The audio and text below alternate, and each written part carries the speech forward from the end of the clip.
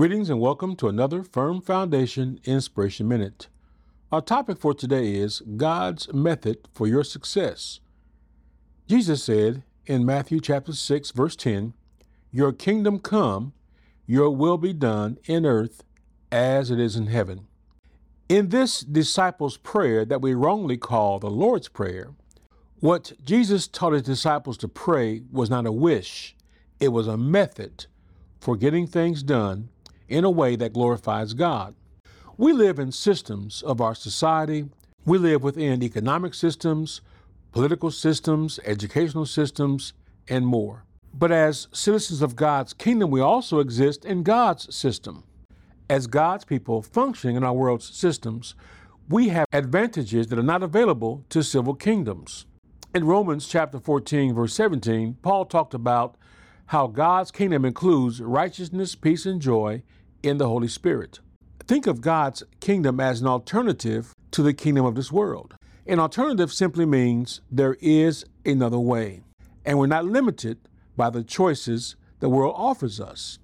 Again, when Jesus taught us to pray, "Your kingdom come, your will be done," that was not a wish, it was a method.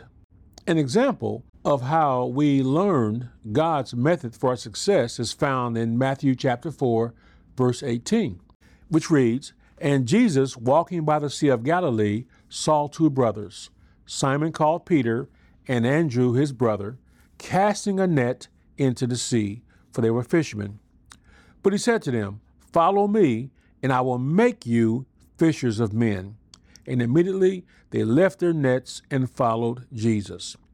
We know the full story from a different gospel. After a night of unsuccessful fishing, Jesus said, "Peter, launch back out into the deep, let your nets down for a catch." Even though Peter was skeptical, he said, "At your word, I'll do it." His act of obedience was a method that led to his success of catching so many fish, he was able to leave the fishing business and follow Jesus full time. God's kingdom, his alternative to the world's kingdom, is how we discover our methods for success.